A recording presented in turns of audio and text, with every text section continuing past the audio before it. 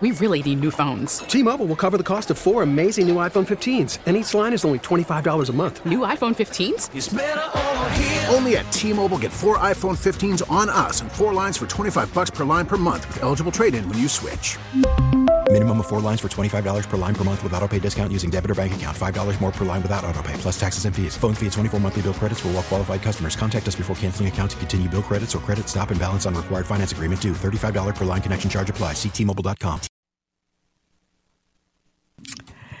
Good evening, folks. It is 7:08 in the Twin Cities. Esme Murphy with you until 9 o'clock. Well, this half hour, we are going to visit with a couple that decided to form their own coffee company and create a nonprofit. So in other words, they have an online coffee company, and the profits are going to charity. They live in Waconia, and one of the things they've been able to do is they've been able to cover the majority of the cost of a little girl in Haiti to remove a chunk of skin covering her eye.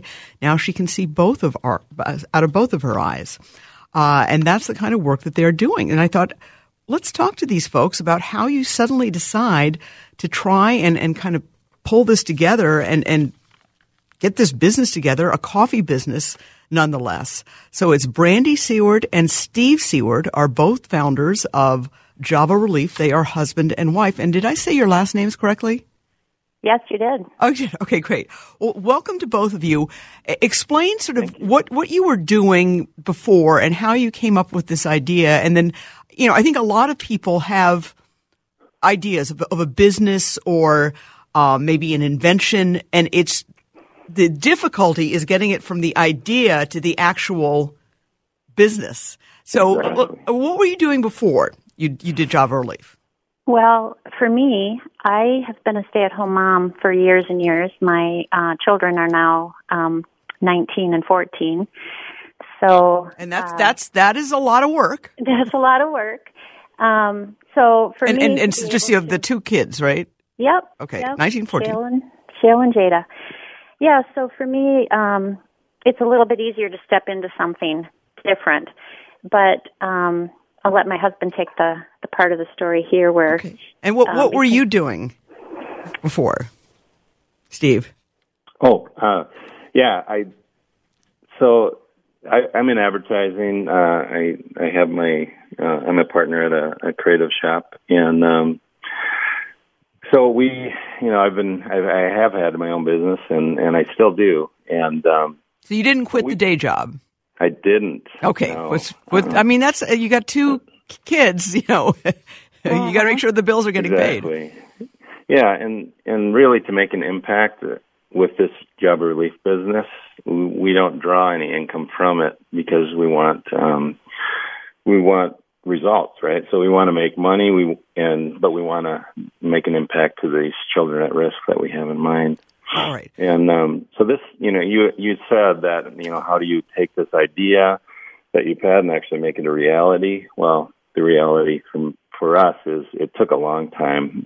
It was 2 years really before we finally just dove right in. And because once you dive in, you're committed, and we knew this is going to be a lot of work. And we have our normal life, so we paced ourselves and kind of just built it up. And I don't know if you've had a chance to look at the website. Very cool. Yes, JavaRelief.com. Thank you. Yeah. And so that took a lot of time. There's a lot of thought and effort, and we have to source out, where are we going to get this coffee, and who are all our vendors, and what's the packaging design look like, and how are we going to market this, through social media. And it's really, it's been 3 months, so we're just we're learning as we go, but it's been super fun for us because we're doing this together, my wife and I, and we're just super passionate about what we're doing. And you haven't killed each other yet? Not yet. No, because you've got 2 teenage kids. There's a lot going on. But let me ask you this: how did you choose? So, did you know from the start that it would be coffee, or that you just knew you wanted to find some kind of nonprofit to raise money to help others? Yeah. And Esme, part of the story too is that we've been doing mission trips overseas for 20 years at least, and have seen a lot of terrible circumstances that children live in. And so that too was part of the buildup of, okay, finally it hit us. We cannot go back home and live normal again. We have to do something. And as Steve has kind of figured out, and it's true, is that the whole world drinks coffee. Yeah, well, yes, I would agree. Just about everybody does. Yeah, and everybody, you can eat different foods in different countries, but coffee is such a common denominator. And, of course, it's such a hot button in the States, especially now. So, yeah, it's just So you thought, why not coffee? Yeah. Okay. Then how do you find, it's not like there's coffee plants growing in Waconia, which is a lovely place. Yeah. How do you go about finding the supplier? All of that is a tremendous investment in, I would imagine, not just time, but money as well. Right, and I'll let Steve take that question. It was funny, though. We started out big. Steve presented me with this idea that we needed to have a coffee truck that showed the awareness piece, and it's a great plan and whatever, but then we were like, wait a minute, coffee truck. Okay, what do we need to have a coffee truck? Oh, we should learn about coffee. We've kept having to probably take backwards to figure this thing out. So, but yeah, we do have a good source for coffee, and Steve can share. Right, and the coffee truck looks so do you drive around and give out samples and then hope people order from you? Well, and we don't have our coffee truck. That's our dream. Oh, okay. So we're still working on the coffee truck, yeah. Yeah, right now we're just online, and we have a booth that we just had our first event today. Okay. We were at Tour de Tonka, and we were there at, what time was it, Brandy? 3:45 we got out of bed, and we were there by 5 a.m. Okay. You're probably used to getting up early, though. Yeah. But I'm just looking at the mock-up because it looks, the mock-up of the truck looks great. Yeah. But what was the reception? Did people sort of seem to understand what you were doing? So I should probably back up and kind of share with you a little bit of where that came from. So I'm in advertising. I'm a graphic designer, art director, and so when you go out and I'm used to doing these pitches, so you go into companies and you have a presentation and a pitch, and I thought, as I'm thinking about, okay, how can we make an impact, because there's such a need in so many of these places that we've been, these really impoverished slums, and I'm not a very good person. I'm horrible at asking favors from anybody, and especially for funds or money. And I thought, we could make money.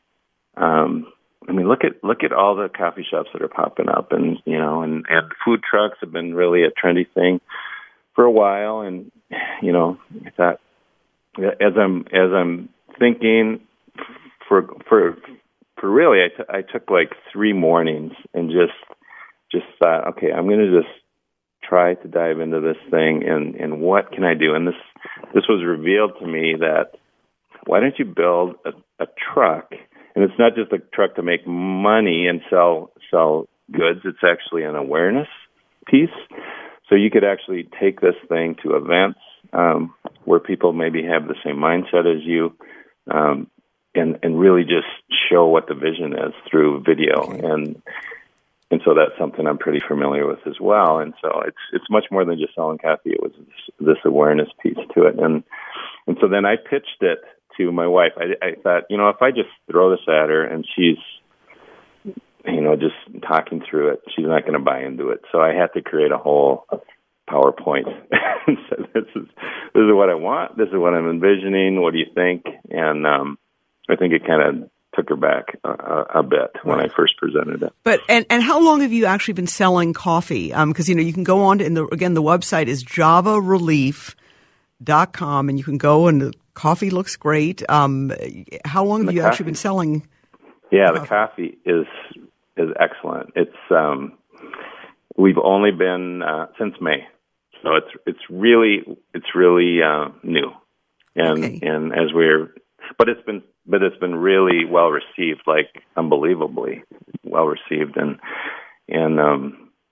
yeah, it's just kind of like we thought, how much inventory do we, once we launch this site, how much do we get? And we're super conservative, but yet I felt like, you know what, this is just new. You know, maybe I think we bought like 120, like we just roast 120 bags. Let's hit launch. And do you do the roasting? No, we have somebody who a partner with 2 roasters, and yeah, so but they have a job too, and now that's what their job is, and so you can't just say, okay, I need 120 bags of coffee delivered tomorrow. You know, it's like you kind of gotta do some guessing as to how much traffic you're gonna get on your website, and we missed it because we just it just poured in. Really? We started some social media stuff and just kind of kicked off some campaigns, you know, through Facebook and Instagram and Twitter, and then some email blasts. And so you're saying all of the profits are going to these charitable causes, you know, children's causes, you know, in third world countries or impoverished countries. Let me ask you, I mean, how much this had to be an initial outlay, though. I assume that are you able to cover your expenses? Well, we did put some of our own money in so that we could get started. Well, you'd have to, because you got to buy the coffee. But we don't have to pay for marketing and advertising, because that's something I do. So that's a huge part, right? The logo and you see the website. I mean, to build a website. So you were able to kind of design the website. Yeah. Design and build it. Yeah. Okay, because it's obviously a professional-looking website, and you're obviously a professional. So I see what you're saying. So otherwise, you would have had to have hired somebody to design this kind of a website. Yeah, and then because I am clueless about how to start a business, I reached out to a friend of ours. Really, he was an acquaintance. We hadn't probably talked to him for 10 years, but I knew he was in a accounting and law firm. And I reached out to him and I said, can you just even help me at all about how to start this business? And his company, Boulay, which is on our website, totally took it for us and did the work. And wow. Yeah. Pro bono. Yeah. Pro bono. Just really, really excellent help. Awesome. Wow. Okay. And so you had your first public event. So where do you go from here? So, so we have, we tested that out today, and the Tour de Tonka, I'm thinking Nickel Dickle Day in Waconia is coming up, but yeah, Tour de Tonka had 3,500 riders and about 600 volunteers there, and we just thought, well, we'll see what happens. And so, you know, again, we put a lot of time and effort into creating this really cool branded booth, and we just we blew through all our inventory and couldn't keep up with the demand. So we're learning. But it was a success, and it seems like people were really inquisitive because we had these cards. So, you know, if somebody's thinking about these things as we're talking, so we had, you know, you go to an event like a bike race, everybody has a bag and they have flyers in there, and so we made one of those, and it talked about our business. We gave them a coupon for free shipping, and we talked about it, and people would come to our booth and they would say, okay, what's the deal? All volunteer, 100% profits go to children at risk. It's like, how do you do that? Yeah. And said, well, you know, it's I have to keep working. This is my wife can do this full time, and we'll see if she gets burned out doing it. But so far, Brandy, I'm speaking for you. It seems like she's really enjoying it. Well, I guess it's the coffee looks like the 12-ounce bags are $11.95, which I think is obviously comparable. And so you can go on to the website, javarelief.com, and just shop. So, and Esme, you asked, you know, where do we go from here? Our biggest thing would be to have the truck. So that's what we're hoping for. And, you know, somebody out there is going to believe in us and what we're doing, and they're going to say, hey, I going to come alongside you. We just believe it, and we're praying for that it will just be it'll just happen, and then we'll be able to drive around and do all these events way easier than we do right now. With your booth that you probably have to transport everywhere. Yeah, and some of the rules that come along with having beverages at a stand and stuff like that. So, and then also for the children, that I think it's an important point to know, with 100% of our profits going to children, we have such great contacts around the world with people that we trust, nationals that we trust, that take the money and do with it what they've said they need to do with it. And that's huge, that we know exactly where the money's going. The boots on the ground. Well, that is so important, because having been a reporter for so many years, it is unbelievable to me that people will use people and take advantage of people's generosity for false or fraudulent purposes. Yeah. So to know that you really know that money is really going to a child and really helping is fabulous. I mean, it's fabulous stuff. Well, and that's the thing that is so exciting for us, is to be able to share with people what their money has gone for, to be able to share the stories of these children, like the girl that you mentioned who has the patch of skin removed from her eye, and to be able to have follow-up on these kids and let everybody else hear, oh, we were part of that. That's huge. Yeah, and you got some good coffee. Yeah, we do. There. Well, listen, I want to give you out the name of the website again, javarelief.com, and they're up and running. They're selling coffee. All the profits go to help kids that are impoverished, that have different medical problems, and that need help, that really, really desperately need help. And it's been founded by Brandy and Steve Seward from Waconia. So congratulations, folks, and good luck to you. Thank you so much, Esme. Okay, well, and we'll have to have you on at a later date to see how much more coffee you're selling. Yeah, great. That sounds great. All right, Thank you so much.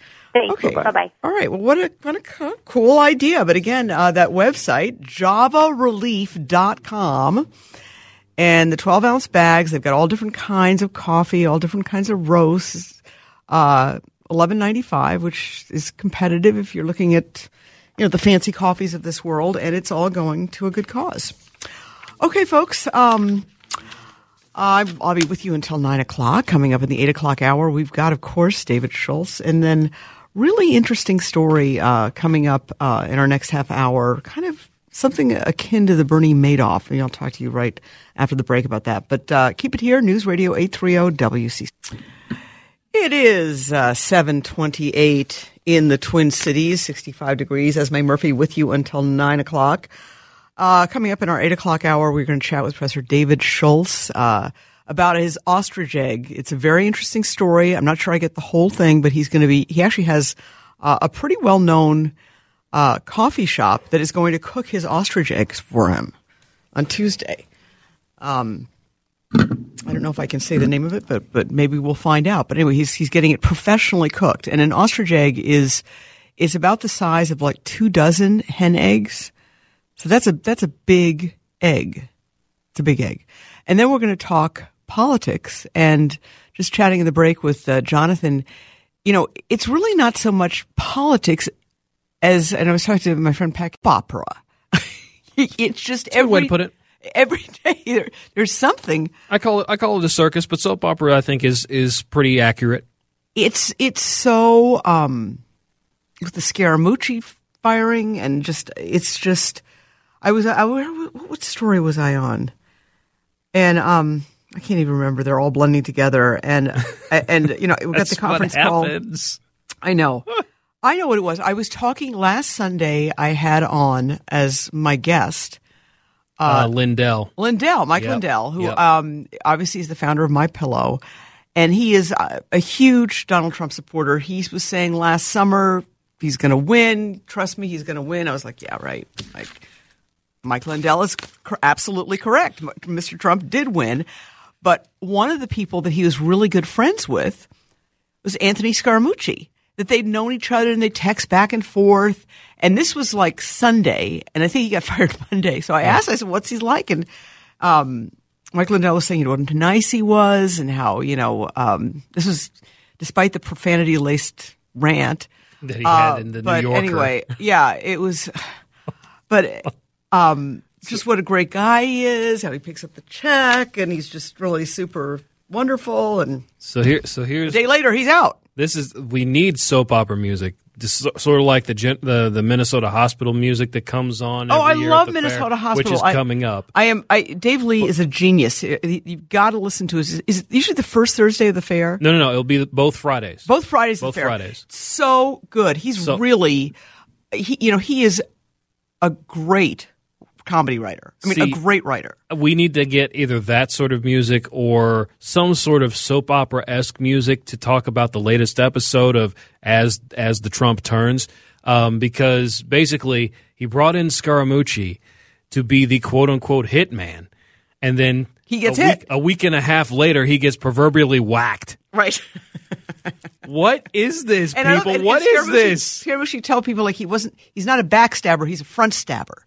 So you know when he's coming at you. Anyway, we'll talk to Dave Schultz about all that because it is unbelievable. All right, and then coming up after we're going to have to take a break for weather. I'm a little getting behind myself here, but then we're going to talk with an author. Janet Lombardi has written a memoir called Bankruptcy: A Love Story, and it's a true story. What happens to a woman after her husband commits a white-collar crime to cover up substantial debt, is prosecuted, and winds up in prison. That's coming up in our next half hour. Welcome to Play It, a new podcast network featuring radio and TV personalities talking business, sports, tech, entertainment, and more. Play it at play.it. It is 7:37 in the Twin Cities. Well, I hope you have a vacation planned coming up. So many of us do in August. And one of the things I love doing on vacation is getting a good book to read, something that really moves, that has an incredible story. And you can go with fiction, or you can go with nonfiction, or you can go with a nonfiction story that almost seems like it's not real. And I think that that's something that almost really fits with the description of this next author's book. This is a true story. Janet Lombardi is author of Bankruptcy: A Love Story. And I'm just going to read you a quote from one of the releases that we got on it. For Janet Lombardi, the biopic Wizard of Lies, which of course is about Bernie Madoff, and the books that have been written about Madoff, hit pretty close to home, or way too close to home. And this is a quote from Janet. "My husband, an attorney, committed a white-collar crime to cover up substantial debt, and I had no idea," she says. "He was prosecuted, disbarred, and wound up in prison. I was left with shame and financial ruin." Janet Lombardi has written the book, and again, it's available everywhere books are sold. Bankruptcy: A Love Story, and it is it's a very compelling read. Janet, thank you so much for coming on. Thank you so much for having me. All right, well, let me ask you this: you had really a wonderful life. I mean, your husband, you thought, was doing really well financially. That's right. We lived a nice middle-class life. I wouldn't say it was an extravagant life by any means, but we enjoyed our home on a tree-lined street in a suburb outside of New York City. And we had two children, which, thank goodness, we still have. And, we lived a comfortable life. Very comfortable, and just homes and suburbs of New York City are that's not a cheap thing at all. A nice home, and suddenly, first of all, how? Because I don't want to give away everything, but so you're living this very comfortable life, which I think is the perfect way to describe it. How did you find out? That's a great question. I certainly had a sense that the finances were kind of nosediving, but I didn't have any idea really how bad it was until the end of 2006, actually the beginning of 2007, just before the country, remember, was about to undergo their own financial mess in 2008 when everything kind of had a meltdown. I called my financial advisor, Chris, to ask him why we hadn't received our year-end statements. You know, at the time we were still receiving paper statements, and his response to me was, "You'd better get yourself a good lawyer, a good accountant, and a private eye." And that certainly got my attention because I just got kind of terrified after hearing that, because I realized that there was something terribly wrong. So, and what did Chris know? Well, Chris knew that my husband had emptied some of our accounts, including his own IRA. He had been taking money out, siphoning money out. I didn't have any idea that he was doing that. So, that obviously alarmed me and had me realize that there was something very wrong, that he hadn't come to me and told me. But after that, I did confront him. I confronted my husband, and he said that he was tapped out. And I kind of went into our finances in a way that I hadn't before, which is a really important part of the story, and certainly a cautionary tale, that I hadn't really looked at everything. I didn't look at the insurance levels. I didn't look at the mortgage. I didn't look at things. And it wasn't because he handled it. He handled some of it. I mean, it wasn't like I was completely in the dark either. I had been handling our household finances, but there was a lot of it that he was handling, and so I took a very, very deep dive into it, kind of excavating it, as I like to call it, because that's what it was like and that's what it felt like. And what I found was that there were, several $100,000 in debt, business line, and, it was way worse than I thought it was. And also at the time, I didn't know that there would eventually be a prosecution, and my husband was incarcerated for a white-collar crime because he had been also taking money from clients through the client's escrow. He had an attorney's account, so I did not know that a lot of those transactions, I didn't know any of them actually, were going, I didn't know that those transactions were occurring. So it was a huge financial mess. I ended up, having to sell my house, and eventually moved in with my sister. When we separated, he went to prison. I went to live with my sister and brother-in-law for about 2 years, which I didn't think that was going to be that long. I thought it would be a couple of months, because at that point I had 2 kids in college and wanted to be able to pay their tuition and not have to take them out of school. And this is obviously, anybody listening to this, it's a harrowing situation. When you went back and looked at it, how long was he doing this? Well, he had been doing it for, I think it was about, by that point, I'd say about 4 years. Wow. Yeah. And again, I didn't really know until I took a look at the credit reports, among other things. He did give me permission to look at his credit report, and I looked at them, and it was pretty frightening because there was so much debt. And interestingly, as I describe in the book, Bankruptcy: A Love Story, that he still had access to a huge credit line. So it was getting worse. It could be getting worse, right? It could be getting worse. Yeah, and it's so interesting, and obviously this story, hitting it around 2007 because, there are so many stories where things started unraveling in 2007, and obviously you had the ultimate collapse in 2008. But there were so many people who were exposed, where it was sort of an actual Ponzi scheme, or else shifting accounts around, because it got to a point where you couldn't hide it anymore because everybody was being tapped out or worried about their money, and it was just the tension was building.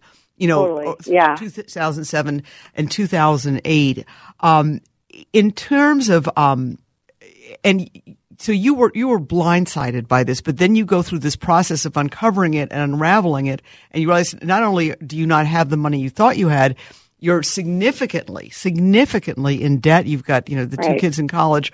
How did you, how did you even begin to kind of recover or deal with it, or even get up in the morning?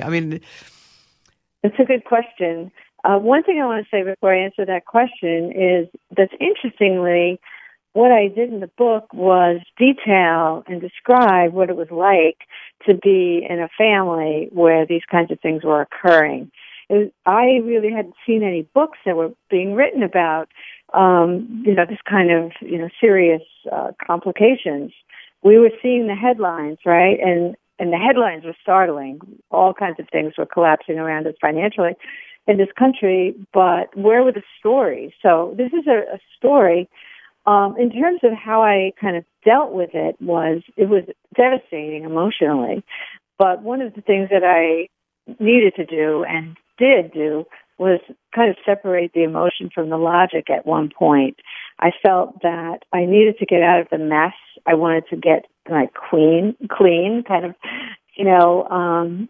and so I had a plan for myself, and I set steps, and I treated it almost like a punch list. But I would, divest the house was number one, because even though I loved my home and it was emotionally devastating. I didn't want to leave my home. We had just renovated the house, and I described that in the book, how, we were kind of building this life together. But I did make the decision to sell the house so I could get out of that very ugly mortgage. There was a timeshare that I divested. There was other credit card debt that needed to be taken care of, including a credit line that my husband had used for business that had my name attached to it. So ouch. So I kind of took the emotion. I didn't spend a lot of time wringing my hands, but I decided to kind of jump into action. All right. We're chatting right now with Janet Lombardi. She is the author of Bankruptcy, A Love Story. Again, the title, Bankruptcy, A Love Story, because I'm sure there are people out there who are thinking maybe not all of this happened, but some parts of it did, in fact. And I have also known people whose spouses or loved ones have gone to prison, and you write about that as well. Because at first, you didn't think it was going to go that far. You just thought you were in really bad financial straits. That's right. No, I had no idea that was going to happen. But again, things were unraveling, and I was discovering things. It wasn't as if my husband was coming to me and telling me these things. So that's kind of part of the story, is just my kind of looking at the files and seeing things that I had no idea about. I discovered that he was going to be prosecuted when I lifted the cover of our photocopier at home. We had a home office, and on the glass of the photocopier was the Bar Association investigating him. So I picked up the paper and looked at it and just knew that this was it. This was the end of him. I knew he was going to get disbarred. And so that was really, an indication to me that things were going to be changing here, seriously, and that I had to step up and continue to step up and take control of my life and my children's lives. And what was it like? So you find the thing on the copier and you realize this is a whole different level there. What is that like to cope with? And you've got kids, and to go through that process of having your husband be prosecuted, right, and sent to prison. Well, it was horrifying, as you can imagine, and certainly what I never expected for my own life and for his life and our family's life. It was horrifying, but I also had to make kind of a turn in that, because I needed to detach myself emotionally so that I could function. I couldn't go about my life paralyzed with fear, which I was on many levels, and certainly I had many, long, dark nights. But I really needed to get my emotions out of it and recognize that I had a right to survive. I had a responsibility to survive and to help my children, and that I had no knowledge of this. So I was certainly not responsible for any of it. But there was a lot of, I would say collateral shame, if you will, just being associated with that. But the other thing that was happening was I was kind of sorting out my own feelings. How did I feel about him? I had the marriage of 25 years, so obviously I had a very deep bond of love. which in the book is another theme, is love. And love kind of travels through the book because it doesn't necessarily go away just because you find out something about someone. For me, anyway. Somebody else may have had a very different reaction. So I had to kind of reconcile my feelings about how I felt about him, the marriage, the family, a new life that I needed to face. And it was very emotional turmoil. Well, and I think that's what's so interesting because even, for those people who can relate to some part of your story, I think that there are many people who have confronted, devastating setbacks, whether it's, emotional or financial. And so it's compounded. And also you've got to be there for the kids, too, because this obviously was not easy for them. I mean, their whole lives were upended. Exactly. At that point, my children were older, so it was, I think, a little bit easier. But what I wanted to do, even though they were in college, I still wanted to protect them and keep their lives going and not have to make any changes in their lives. So in some respects, their lives were kind of protected. Mine was very different. As I said, I had to sell my house, I had to figure out where I wanted to go, what I wanted to do. But they were, pretty supportive of their dad in that they, went to visit him, and we certainly kept ourselves together as a family to some extent. I did eventually, get a divorce, and so now we're friends. Wow. All right. Well, it is a remarkable story. Janet Lombardi, thank you so much for joining us. Again, folks, the name of the book is Bankruptcy, A Love Story. Again, Bankruptcy, A Love Story. Thank you so much for sharing, and it's a fascinating read. Thank you so much. Okay. All right. Again, it's, I think a lot of people can see parts of themselves in this book, and it's, as she was saying, nobody had written a book about it from the inside perspective. So I think that's definitely a unique perspective. All right. Well, we do have to take a quick break. You're listening to News Radio 830 WCCO. It is 7:54 in the Twin Cities, 65 degrees. Esme Murphy with you until 9 o'clock.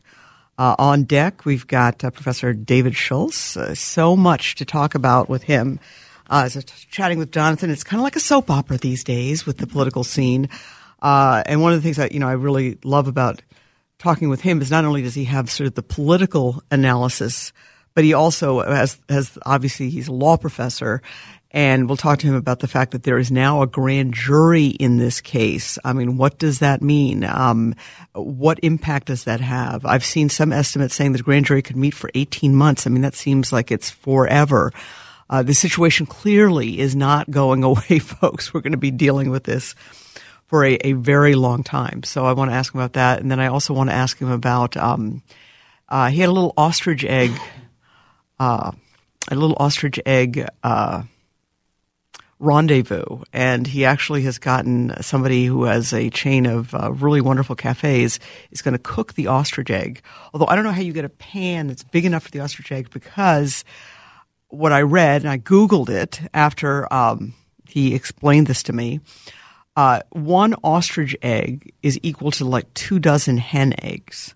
So think about that. You got a pan, you're trying to like fry up a dozen eggs. I mean, that's got to be a pretty big pan, but no, you're frying up 24 eggs. And what does it taste like? I don't know. I just think the whole thing is, well, I don't know. We'll ask him about it and see why he's doing this.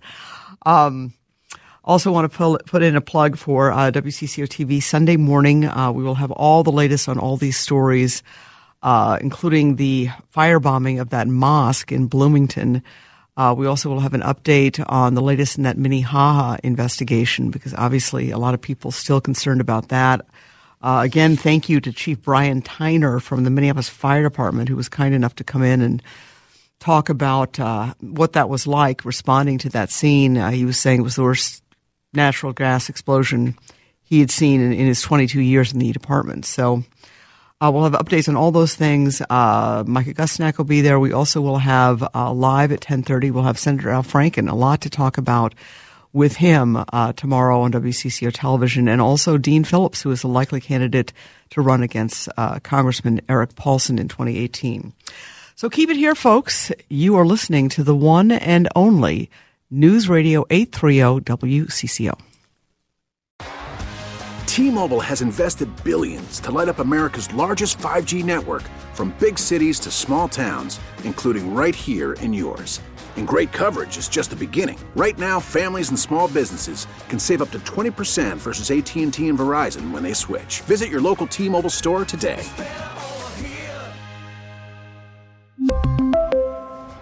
Plan savings with 3 lines of T-Mobile Essentials versus comparable available plans. Plan features and taxes and fees may vary.